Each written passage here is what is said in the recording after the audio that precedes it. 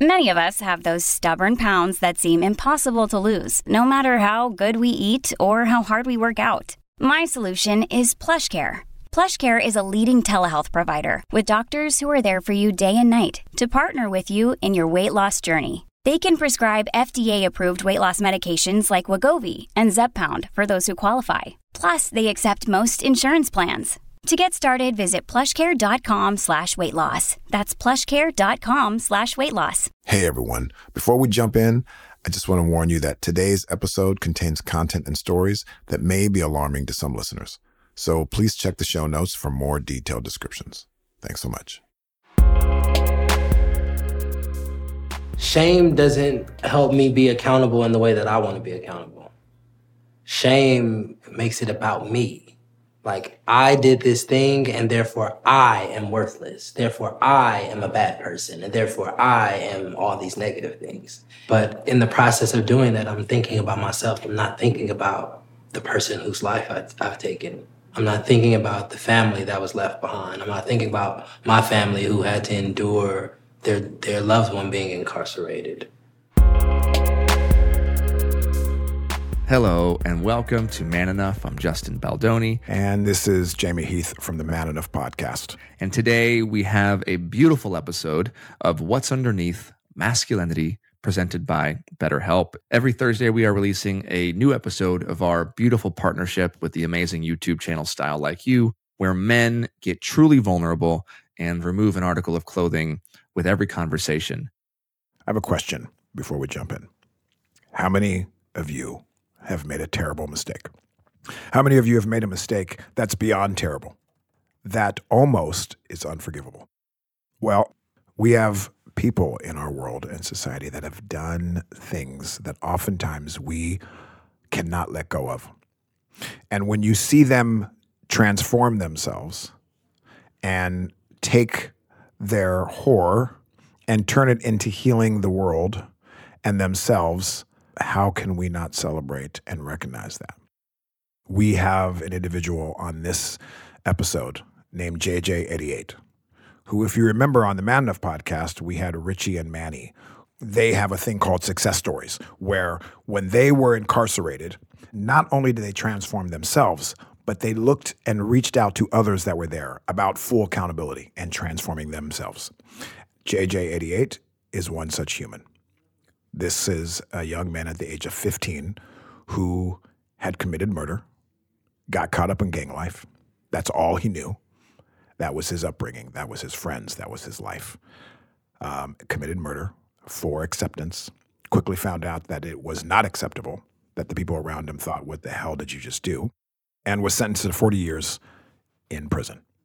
He was recently released from prison about a year and a half ago. Now, the work that he has done in order to be released is one that I think surpasses so much of our own work that we do.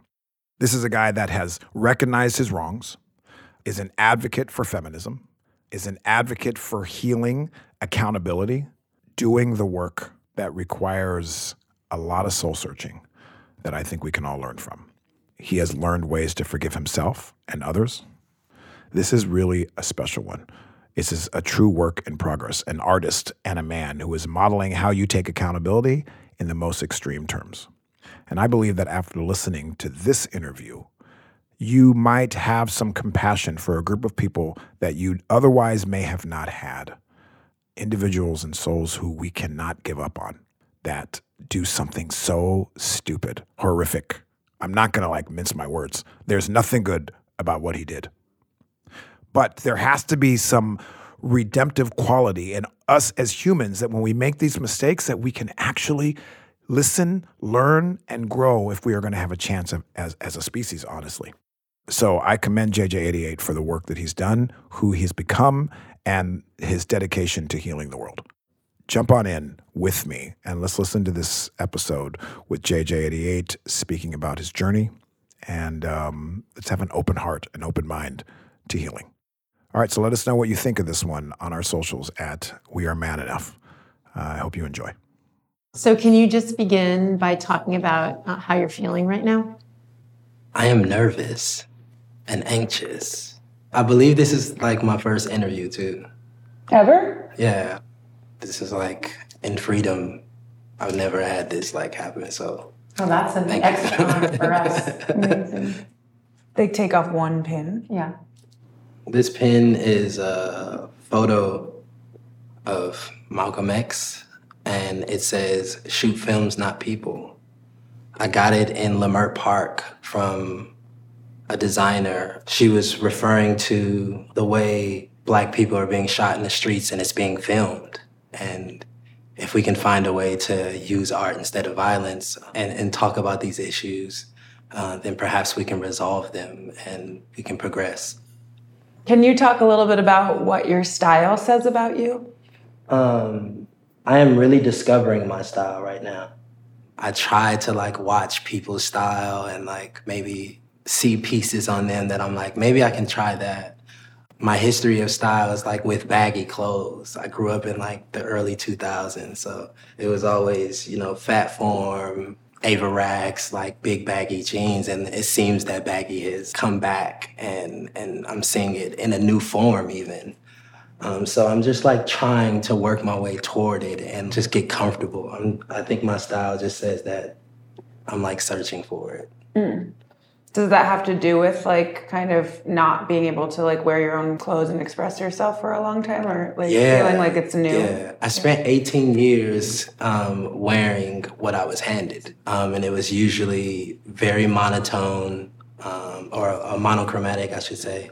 Blues, browns, black, tan. There was no red shoes. Your shoes are white, your shoes are gray. Where were you?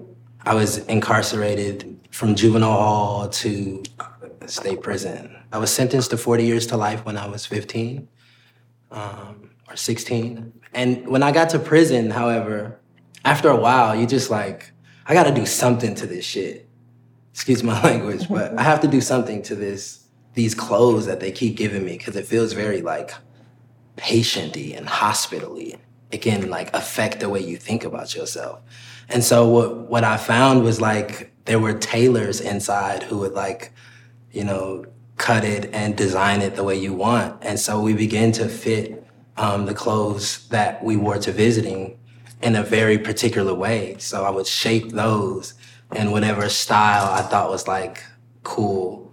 And coming home, I think I like take that same like experimenting spirit to like find things that I like now, like colors that I like.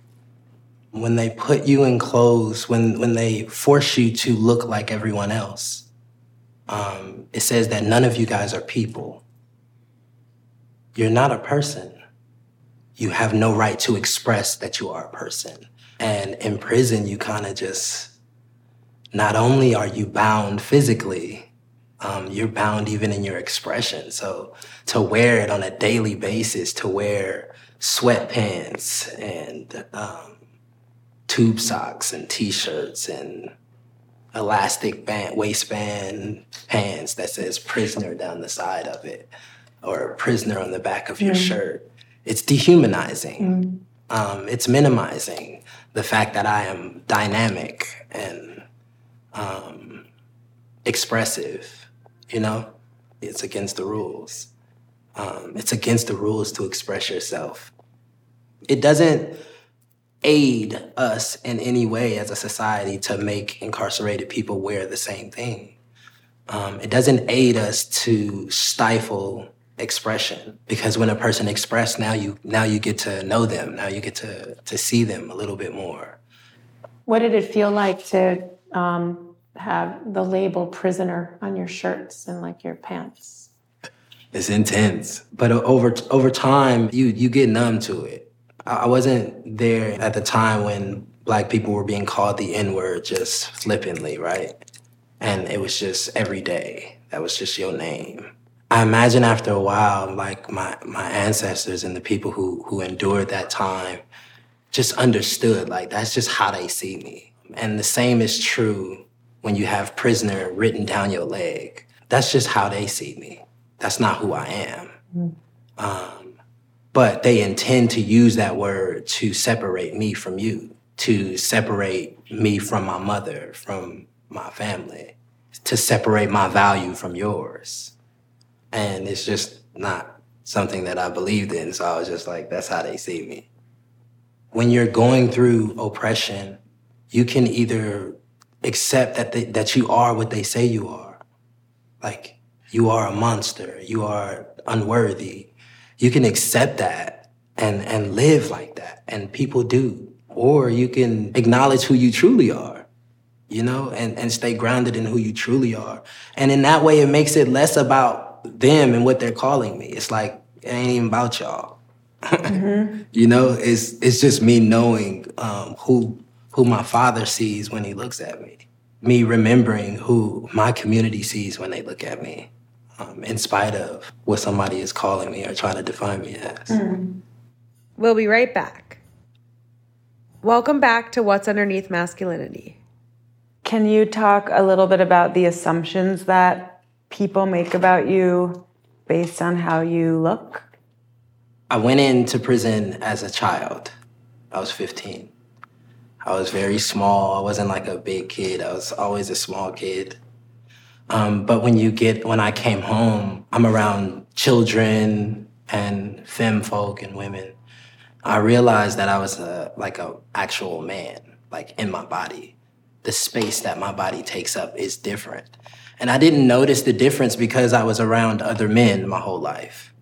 And I noticed that it comes with like a privilege. It comes with like people tend to move or not, depending on like their size and the way they're perceiving their body and right to take up space, right?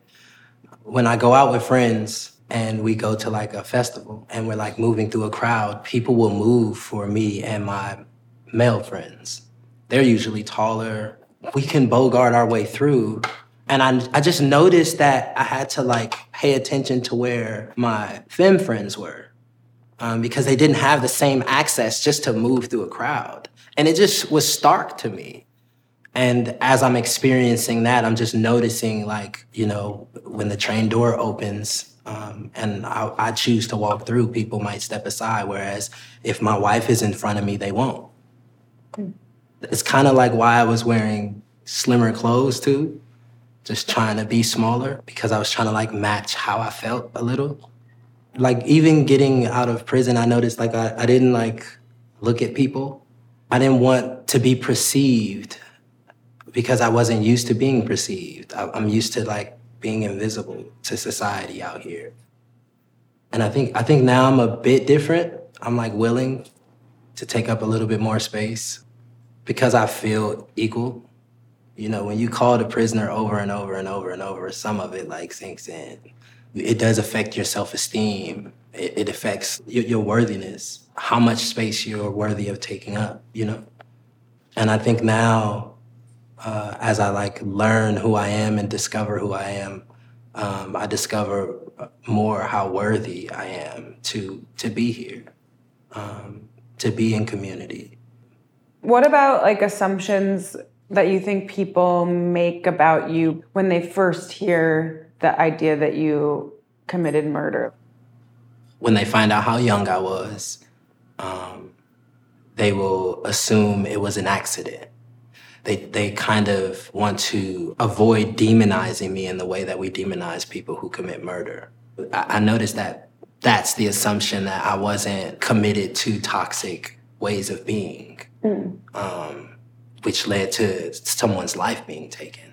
Another assumption I think people make is the opposite, which is that I am a monster, that I should be demonized, I don't deserve to be here.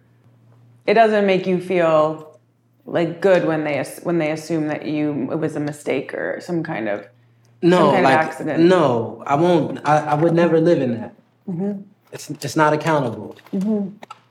It's not who I am to live in a false narrative that it wasn't as serious as it was. Mm-hmm. It doesn't benefit me. It doesn't benefit the family of the young man who I murdered. It doesn't benefit my community and the people who are seeing what's taking place in our communities to just keep it in the binary where it's either you're a monster or you've done something on accident.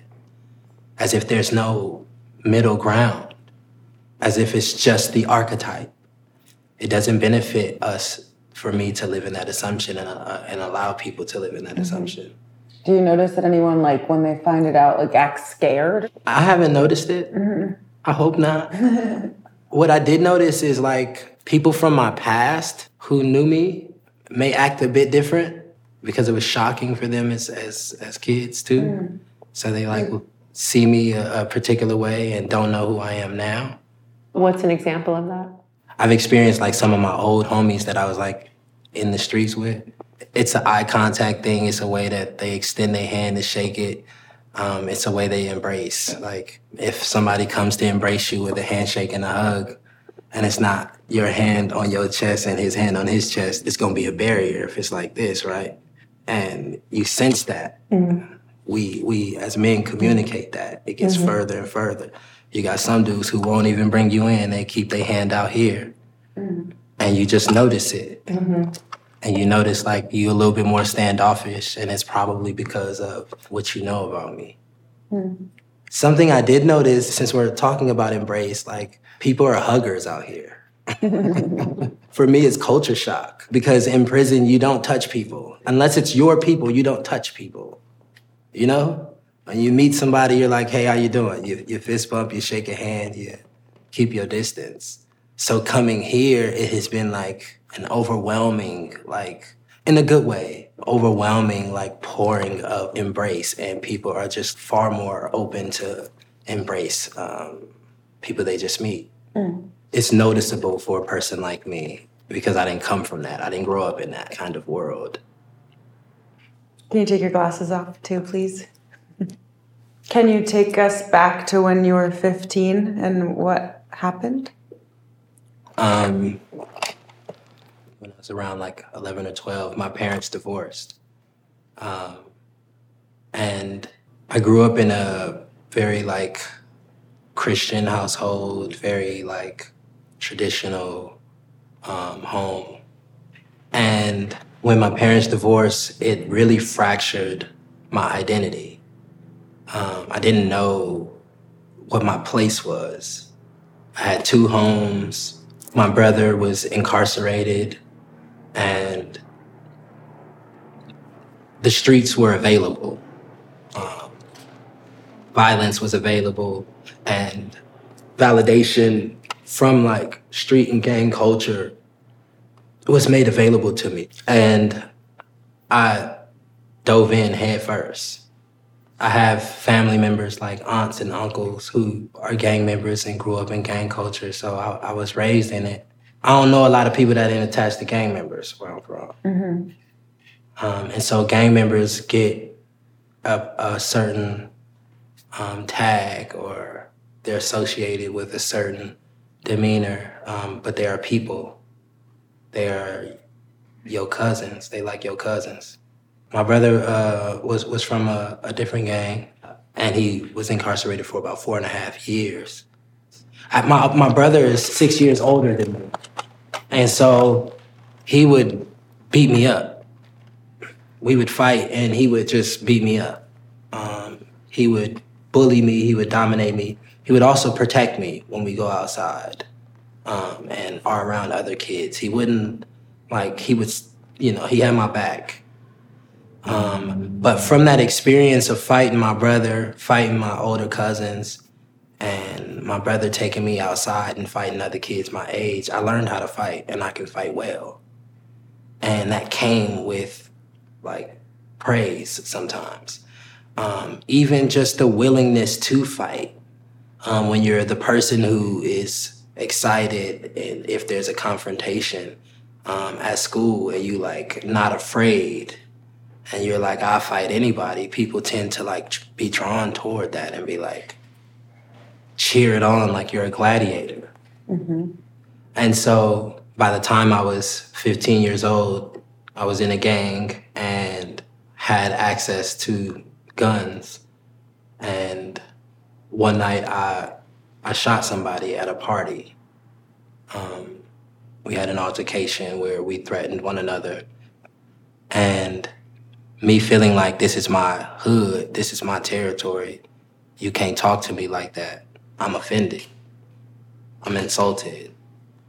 And in gang culture, I'm well within my rights to act violently.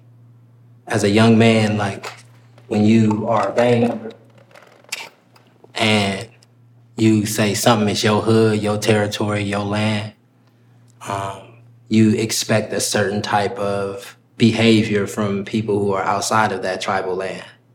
And when I encountered this young man, we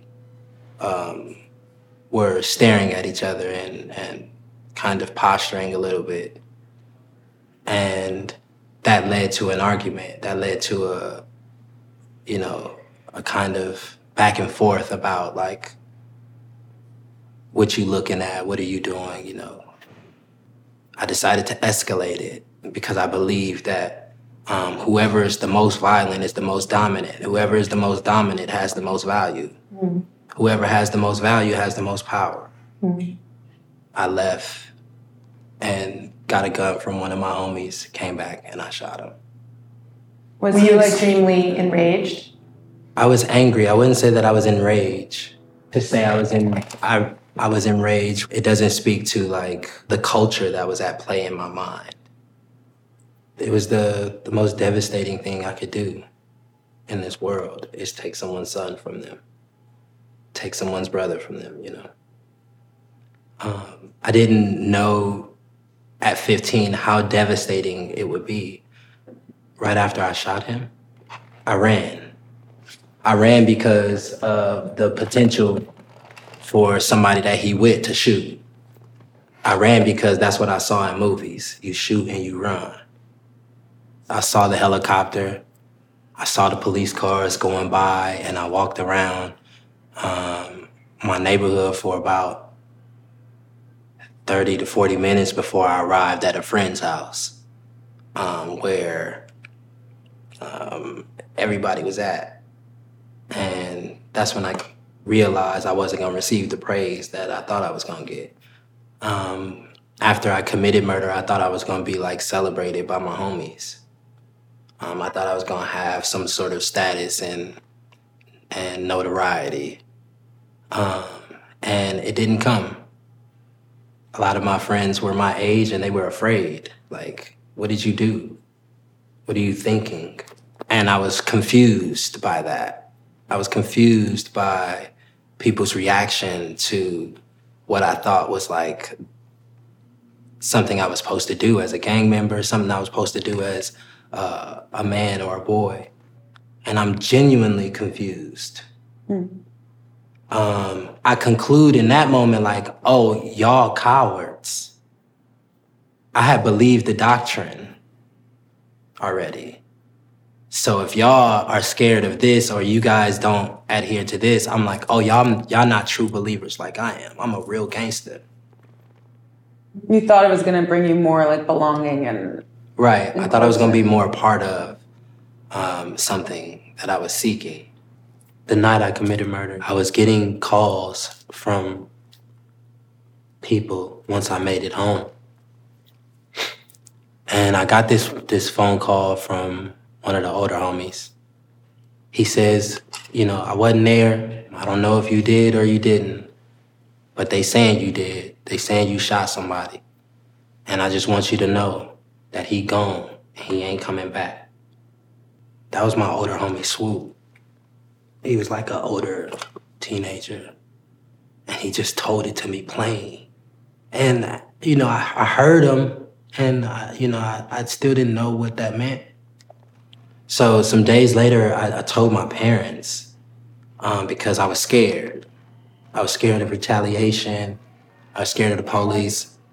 And that's when I began to, like, feel like coming into, like, the knowledge of how severe it is to take a life. When I had to tell my parents. My father is a man of integrity, truly.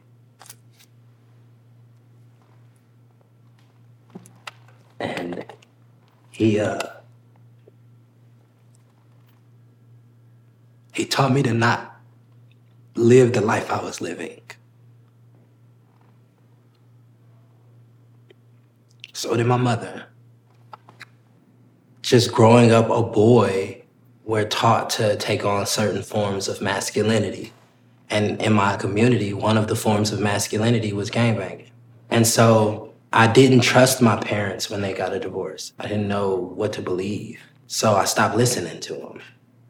I started to listen to my friends. I started to listen to the kids I hung out with. I started to listen to different type of music than my father was raising me on. I grew up in the church, so he was only playing gospel.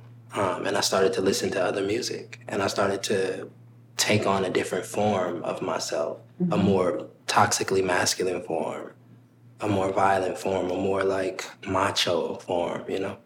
And being in gang culture is a perfect place to develop it. It's a chosen family. It's a chosen identity. We wear one color, we wear the same color, we flag the same thing. At that time, more and more of my friends and more of the kids I knew had guns. At that time, I'm like heavily influenced by like the music I'm listening to. The songs that I'm singing at that time is chanting violence, literally. It convinced me that it was okay to take a life, that it was as simple as said in a song. And it isn't. It's something I gotta live with for the rest of my life. It's something I walk into the room with in every room I walk into. If you don't live in those assumptions, if you don't allow people to live in the assumptions, then you have to walk around with the truth that you have taken a life. I have taken a life. It's irreversible. It's final, you know? And I had to grow up with that. So at this time, you know, I've made peace with living with it and made peace with being accountable about it and talking about it. Eventually, though, I did experience abandonment from the gang I was from. Only the ones who were my friends before I gangbanged actually stuck around. There was not one adult from my gang who reached out to my mama, to me, to my sister, to nobody in my family to support what I was facing. Also, I decided to stop gangbanging. Like, that's a part of their support, too, that you're going to continue to gangbang. Not that I won't humanize my homies and humanize the people who are from where I'm from, but I just do it different now. And when you're in prison and you're not a gang member, then you don't get the support of gang members. But, you know, the ones who, like my real homies, the ones I'm still in ties with are people who supported me throughout. And they happen to be gang members. They happen to be people whose children I care about, who cares about my mom and cares about my family. How do you feel talking about all of this? Is it something that's like hard for you to do, or? No, I'm just thinking about his family, for real. And like them hearing this story, I don't want to hurt them by telling this story. But I also want people to understand what goes on in the mind of a kid who is capable of committing murder, taking a life. Which is why I keep speaking to what I was convinced of and what I believed in, how I felt when I told my parents the sadness in their face. Not the disappointment, not the anger, which would come later. The sadness for what has happened. Like they lost someone. That's what I read in their sadness. That it may have been in part for me, of course, I'm their child. But I knew also it was for the life of this young man. The empathy. He is attached to people. He comes from a family. So 3 days after I commit murder, my brother is murdered in a separate incident. And this moment where my family is experiencing such a loss and their child has taken such a great thing, such a big thing, a life, it made it real for me. And understand, too, that when I say it made it real for me, the magnitude of it all set in I don't mean fully. Yeah. I just mean that I took note that something big has happened because of what I've done. Mm-hmm. And so nobody's really explaining to me what it means to take a life. Nobody is really explaining to me the value of life. I think it's something that we assume children know. And I didn't know. It's not an excuse. It's an understanding that this is why. I didn't know how his life is attached to mine. Mm-hmm. His life is attached to others. Mm-hmm. I didn't know the significance of that. And I don't think I come to know that until around like 18, in my early 20s. I began to know it even deeper. If I harm you, I'm not just harming you, I'm harming your daughter. Right. From serious harm like murder to other harms like domestic violence or verbal abuse and emotional abuse. Like, you emotionally abuse someone, it's not just them you emotionally abuse the people that they are in emotional relationship with, other people that they are in relationship with. Right. Every choice we make and every action has like a reverberation that travels through time, that doesn't stop. Right. I think it's fair to say that we are taught that it happens, that there is a ripple effect, but we aren't taught like what it looks like when it happens. Of course, I know if you shoot someone, they could die. Mm-hmm. I know it happens, but what happens in that process when a person dies? This is not something that you can necessarily hear in songs right now. Mm-hmm. They could tell you that people die, but they don't tell you how and what happens when they do. And the how, I mean in the spiritual how. Mm-hmm. How a family loses, how a family dies, a piece of a family dies. Can you take off like your watch or something? Or? I can take off my watch. So this watch it's a Bova. This watch is my dad's watch. My first Christmas home, my father gifted me his watch that he loved, and I wear it nearly every day. For me, it's really just to keep my father present. He's like a important person to me. Mm-hmm. One of my favorite people in the world. Why? I think my dad has found a way to perfectly love me. And I mean that in the most like connected sense. Like my dad is open to who I am as a person, fully. He has his understandings of the world. He has his own perspective. And he offers them to me, not as a means of necessarily forcing it. I think early on, he was trying to force me into his way of thinking. And then he started to just let me be a person and has just been open with me and supported me through my incarceration in a way that is unique to him and means and has meant so much to me. And he would say things like, son, I want to be like you. And for your 60-plus father to say they want to be like you and you admire them, it's like, I love him. He's a good man. I think you could take the whole jacket off at this point. You're enjoying the pin game? Okay, can you take off your next pin?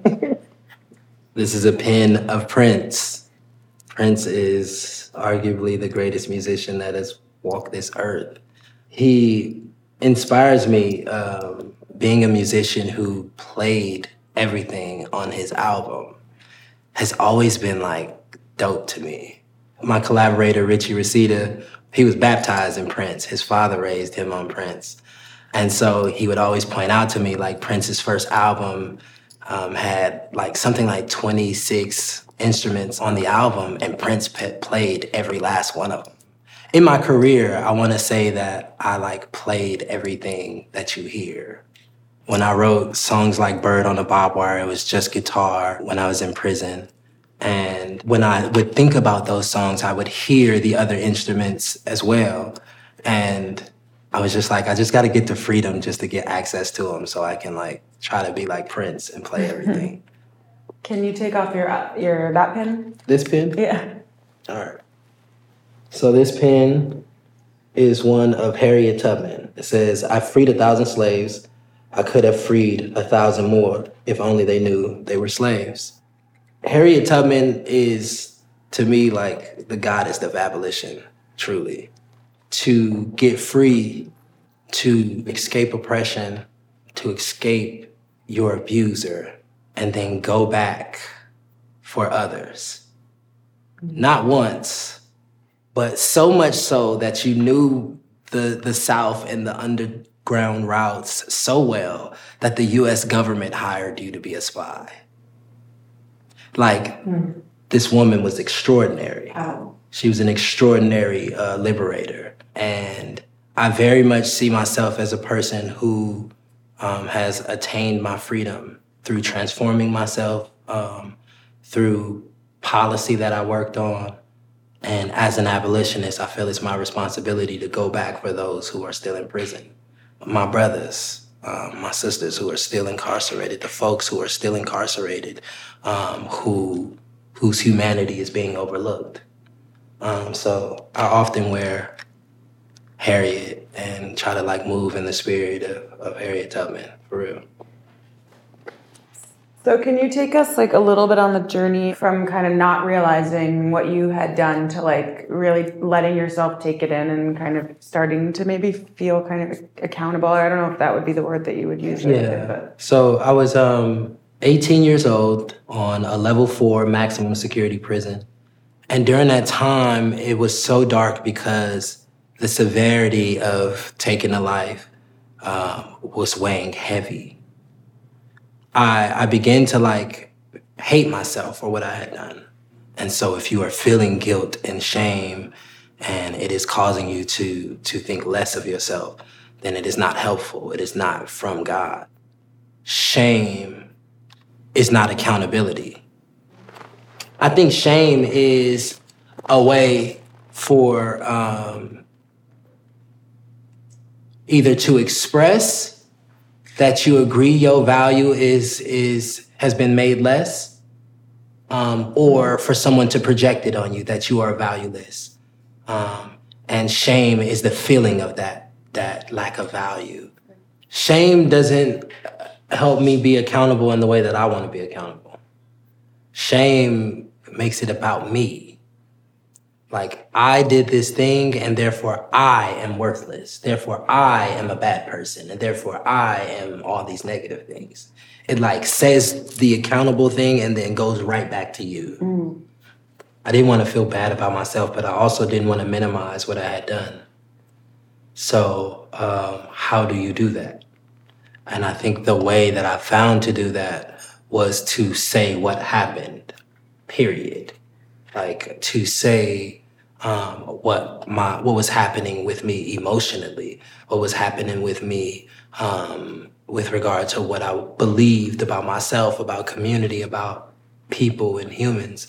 Like, give the account and don't attach your ego to it, because I can say something in the account and it makes me, I would have good reason to accept the invitation to feel bad about myself. But in the process of doing that, I'm thinking about myself. I'm not thinking about the person whose life I've taken. Mm-hmm. I'm not thinking about the family that was left behind. I'm not thinking about my family who had to endure their loved one being incarcerated. It's actually what you're saying is something so important and powerful, because we have to fiercely love ourselves no matter what. Like, we in order to really show up. Without it, you can't be restored. Like, I wanted to be restored to my family. I wanted to be restored to community. I wanted to be restored to the value that I thought I had lost, that being in prison told me I had lost, right? And in order to be restored, you have to believe that you are worthy of being restored. Was there like a rock bottom with the shame thing, or that then like, that turned things around for you? Yeah. I was about 19, 20 years old, and we were on a lockdown. When you're on lockdown in prison, of course, no one comes out. So I'm in the cell by myself on this lockdown, and I'm cleaning the cell, and I concluded that I could not live with myself anymore. I could not live with this regret. I could not live with this shame. I felt like I was a burden to my family because they're now forced to take care of me while I'm in prison. At this time, I'm serving a 40 years to life plus life sentence. Meaning you think you're going to be there forever? I'm going to die here. Yeah. I'm going to die in this box. And I couldn't live with that. I was like, I'm not finna live like that. I'm not finna live as a burden to my family. The family that survives this trauma that I've caused is happier if I die. And I was suicidal, and that day I was sitting on my toilet and I had a sheet in my hand and I was trying to figure out where I was gonna hang myself, from our light or from my bunk. And truly a miracle, a friend of mine sees me through the window and he gets the tower to open the cell. He taps the top of my cell door. Open 118. And the tower does open the door, and he hugs me. And he says, "Don't you ever let them get you here." He knew I was ready to go. And he demanded that I fight. Don't give up. I decided that if I was gonna live, I was gonna try to transform myself. Can you take off your jacket finally? Yeah. How did you start to transform? I think honestly, releasing shame is the first stage for me. And I didn't have this language then. I wasn't thinking in terms of worthy, unworthy at 20. I didn't get this language until later in my life, but it's certainly is the principle of what I felt, which is a deservingness of transforming myself. And so I started going to school, or at least I finished up school, got my GED, and I started taking different, self-help classes that incarcerated people were starting. I found people who were, reading Khalil Gibran. The Prophet. All the while, I'm writing, I'm discovering at that time that I like art, I like music, and I found a way to make it. My father bought me a guitar, and I was pretty much the only person on the yard with a guitar sometimes. Certainly one of the few Black people on the yard who had a guitar. So I began to play music and impact people's lives and tell stories, tell my story. And hearing my story and telling my story, being able to write it, it humanizes me in a way that I can see for myself. And when I sense that people connect to it, I'm oh, I need to do this more. And I guess over time I transformed in part into a person who does that, uses story to add value.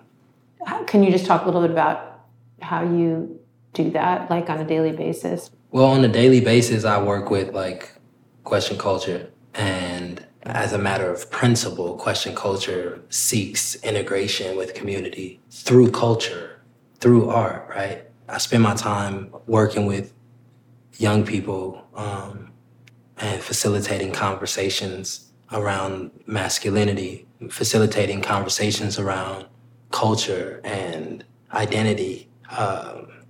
What about masculinity? What do I talk about? What it means. What is it? Culture has taught us that masculinity is about money and status, to be dominant in form, whether it's violently, whether it's intellectually, but just to dominate, right? To have that type of control over others and yourself. And I asked the question, if making money makes you a real man, then a person who is just literally not able, a differently able person who doesn't have the means to go out and make money, is that not a man? Like, is he not a man? Does he not have value as a person? What is he? You know? Mm-hmm. And literally having to answer the question that if they identify as a man, of course that's a man. And so I have conversations around how young folk, as the kids walk by, so cool. How young folk express their masculinity and finding ways to define their masculinity by what values they keep and not by how they necessarily present and what mask they wear. The current forms of masculinity in culture, or at least the most popular ones, are ones that encourage young men to wear a mask, to hide their vulnerableness, to hide their truth and the attributes attributed to the feminine. We'll be right back. Welcome back to What's Underneath Masculinity.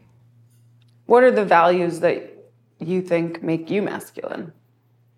Integrity is important to me. Mm-hmm. And what that means is that I am a whole person in every room I'm in. Mm-hmm. I am not compartmentalized. I am not a different version of 88 in this room than I am in the room with my mother. I'm the same. That is how I measure my masculinity. My values don't change based on what room or who I'm around. The values that I have around family and around community, I seek to make sure my actions align with that. And to me, that's when I'm being the best man I can be. Can you take off that whole wrist of bracelets? This one? Yeah. So along the journey of transformation and restoration, like in prison, how did you start to really own, I did this? Well, in prison, sometimes people ask you what you're in prison for. Mm-hmm. It's kind of very superficial in the way people often ask. And I found it as an opportunity to not make it a superficial conversation, but to always talk about it in as open and honest a way as I could, where even the person, if they've committed the same act, they can see how I'm talking about it and how it's not rooted in shame, but it's also not rooted in glorifying my behavior. Did you have any relationship with the family did you with the family of the No, I didn't know him and his family. I don't have a right to desire anything of this family. Since you can't really desire or get forgiveness from them, how do you handle forgiveness of yourself? For me, forgiving myself is acknowledging that I can never pay back what I owe. No amount of prison sentence is going to pay back what I owe. No amount of taking my life it's going to pay back what I owe. I can become a billionaire in my lifetime and donate all my money to all of the people in need that I can reach, and it still doesn't pay back what I owe. And so in order to live, you have to acknowledge that not only can I not pay that back, not to myself, not to this young man, not to his family, I have to forgive it. I have to absolve the debt and now live as if I have a clean slate with myself. And from that clean slate, now be who I want to be. Was there something that sparked the forgiveness of self besides just generally kind of the trajectory you were on with Worthiness? I met people while incarcerated who have harmed people close to me. And in wanting my own restoration and in wanting my own solidified worthiness, I had to see it in other people. I had to see it in the worst thing this person has done and the worst thing this person has done. And so even the people who have harmed people close to me, if I wanted it for myself, if I truly thought it was something innately endowed to me by the Creator, then it must be true for you. And I found that in friendships and relationships that I made, even with people who have done me harm and done people that I love harm. Major. Can you take off your shoes? Did you meet your partner while you were inside? Yes, I met my wife when I was incarcerated. We met through Richie and his wife. She was friends with Richie's wife. And we kind of just hit it off. She really brought home the conversation around worthiness for me. She does work with survivors of sexual violence. She talks about it. And she talks about worthiness with people who have been victims of sexual violence and how you can find your worthiness to go forward. And she brought that message to me, and it changed my life. She invites me to like discover myself without like feeling ashamed of what I discover, and feeling empowered to do something about what I discover and shape who I am. Can you give an example? My music. I think I'm good at music. And as a rapper, I'm supposed to be like, I'm the hardest ever. Like, I'm the greatest rapper that ever lived. That's kind of in the culture. And you might hear me say that, but as an artist, for real, like, I can be insecure at times. And my wife is not a fan of my music because she's my wife. Like, she genuinely likes my music and she can talk about it. And in a way, it kind of is not an ego stroke as much as it's like artist to artist, I'm telling you, like, this is a good line because of this. And it shaped the way I view myself as an artist. It shapes when I'm going through tough moments, how I feel about those tough moments. And it's not like accredited to me not being a good enough artist, but rather just, this is a moment that I'm struggling with my art form. She taught me so much, was really there for me in a very dark time, and allowed me to be there for her. We got married November 19th, 2021. So while you were While I was incarcerated, yeah. We got married during the pandemic.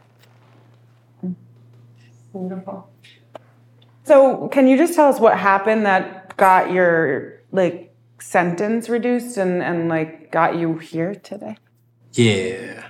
I met Richie Reseda in about 2015.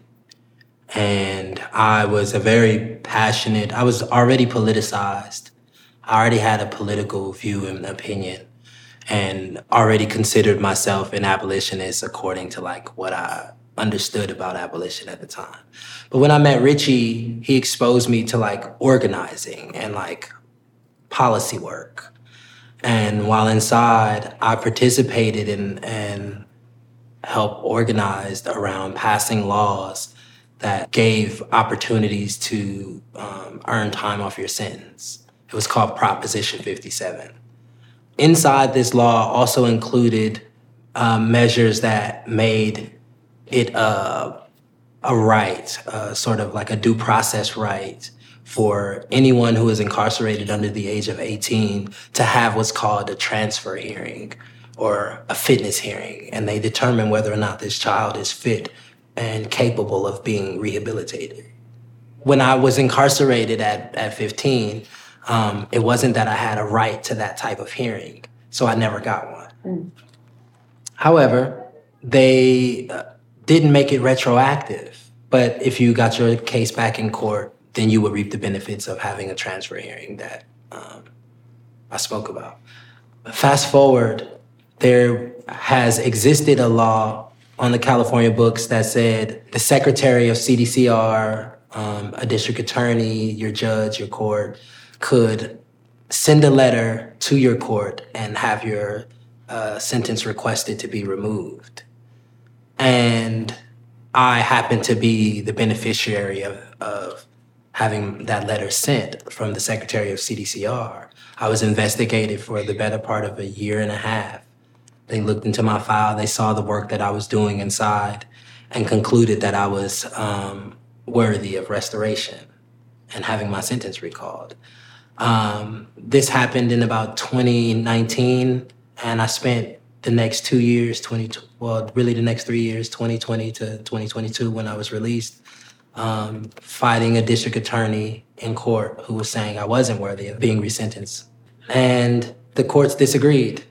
The law stated that they had to show that I would be a threat, a current threat to community and public safety. And of course they can't, because I'm not. And that just worked out. I had my case transferred back to the Juvenile Justice Department. And because I was 33 at the time, I was beyond the jurisdiction of the juvenile courts. And they released me. I was ordered release at 10:20 on June 10th. And I was outside of prison gates by 10:40, June 10th. Oh my God. What year? Last year, 2022. So It's only been about a year, right? A year and a half? Year and a half. Still fresh. Wow. I can't even imagine what that must have felt like. Dream. Unreal. I was standing in the parking lot I was waiting for my family. I was waiting for my family to come pick me up, a friend of the family. And I'm standing downwind of a tree. And I can smell it. And I just cry. I just break down and the whole cry, I can still feel it. There are no trees in prison.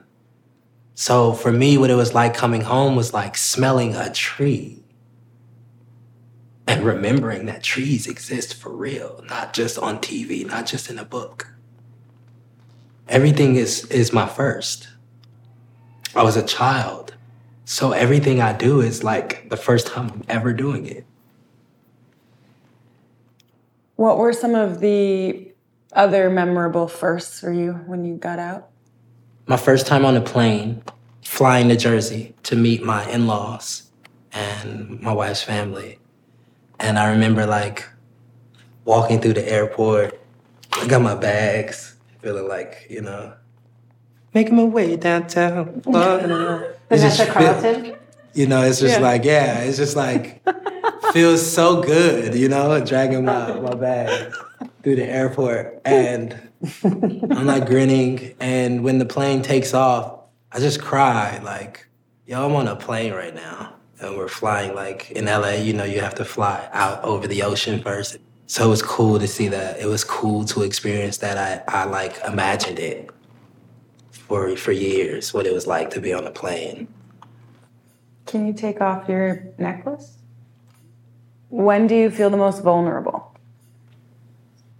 I grew up around men, very macho presenting men, mostly. So conversations with men are could be described as hard. And so what I'm learning here is that I feel vulnerable in conversation with people who don't present like this.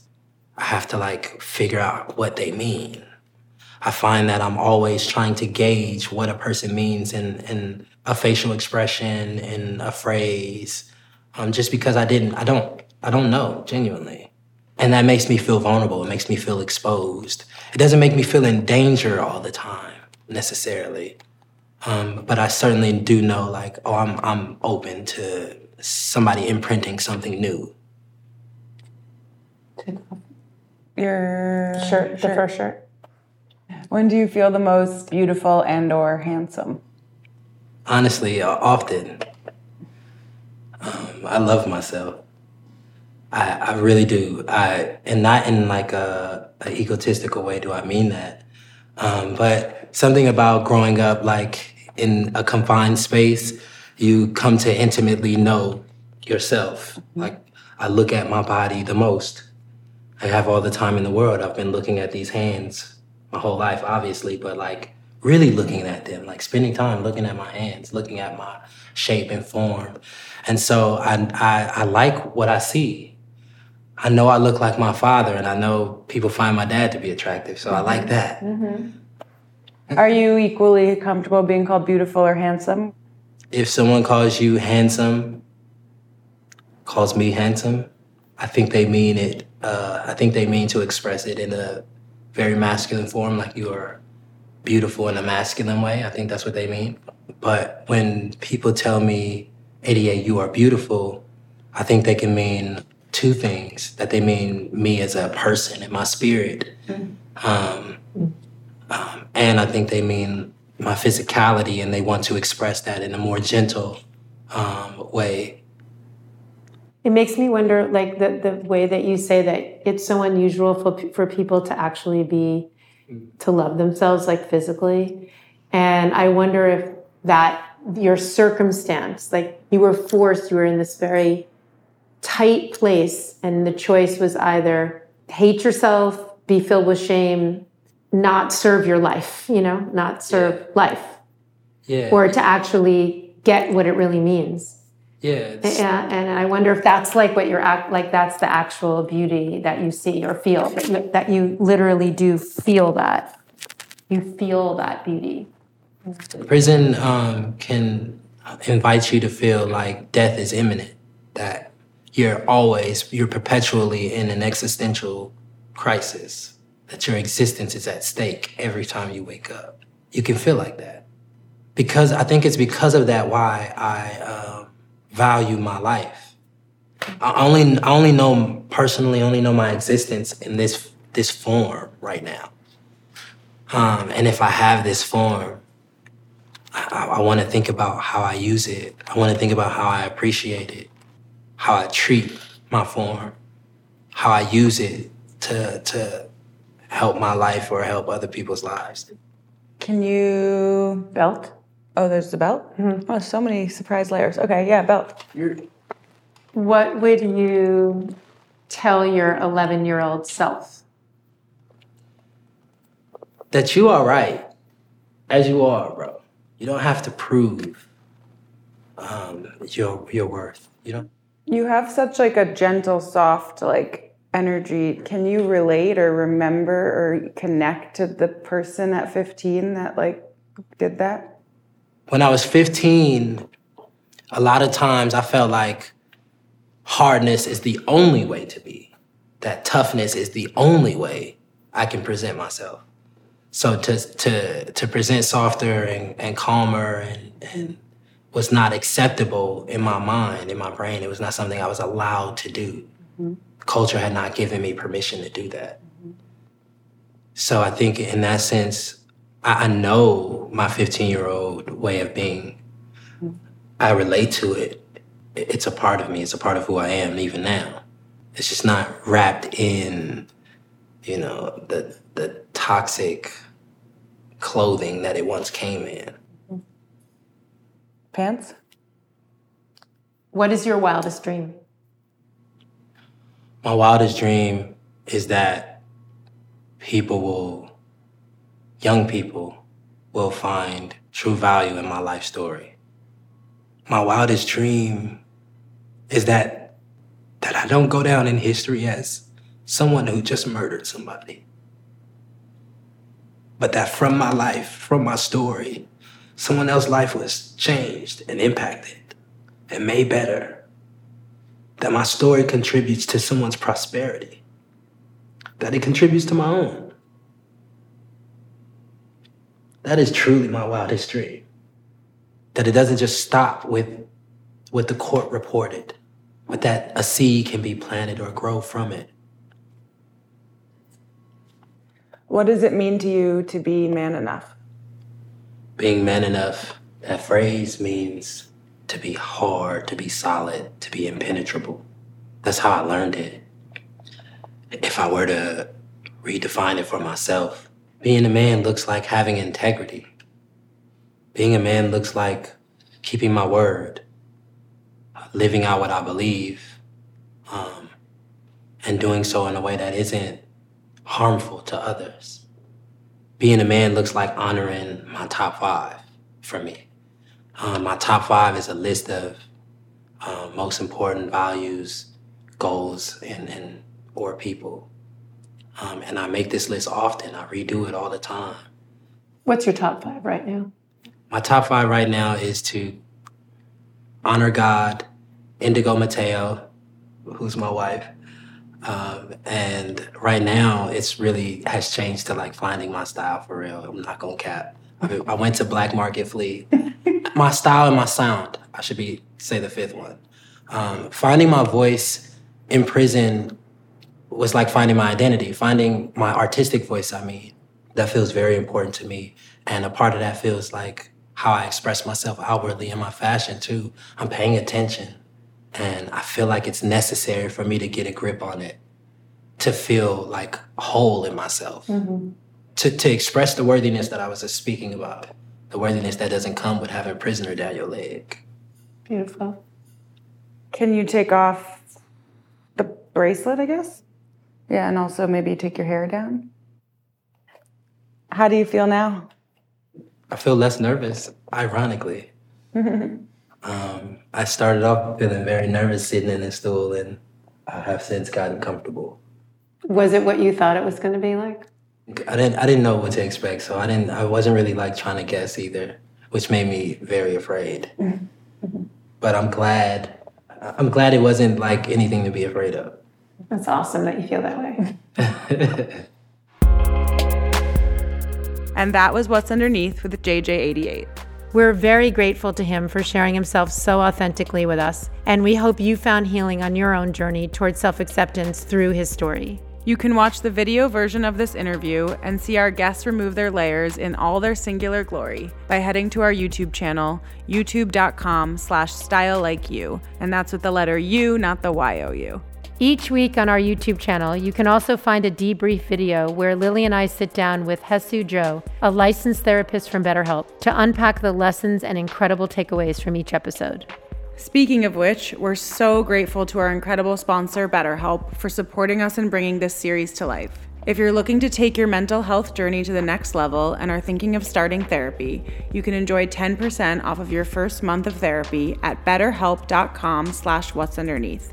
Before we go, remember to follow Man Enough on all social platforms at We Are Man Enough and visit manenough.com/podcasts for more episodes of What's Underneath Masculinity and the Man Enough podcast. And don't forget to follow at Style Like You on social media as well. We'll be back next week with another amazing guest and can't wait to see you there.